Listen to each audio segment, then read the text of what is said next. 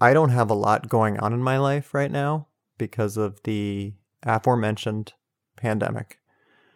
So let's see what 9-year-old Justin was up to. March 22nd, 1993. We went to the Kennedy Center at school. The conductor rapped. You know something that's really different? Ross Perot and Madonna. End of entry. Oh, God, I can't believe I thought it was cool that the conductor rapped. And yeah, Justin, Ross Perot and Madonna are different at first blush. I can see kind of the early stages of a comedy mind being built, but that is not a punchline. Unless you're Johnny Carson and you're wearing a ethnically inappropriate hat.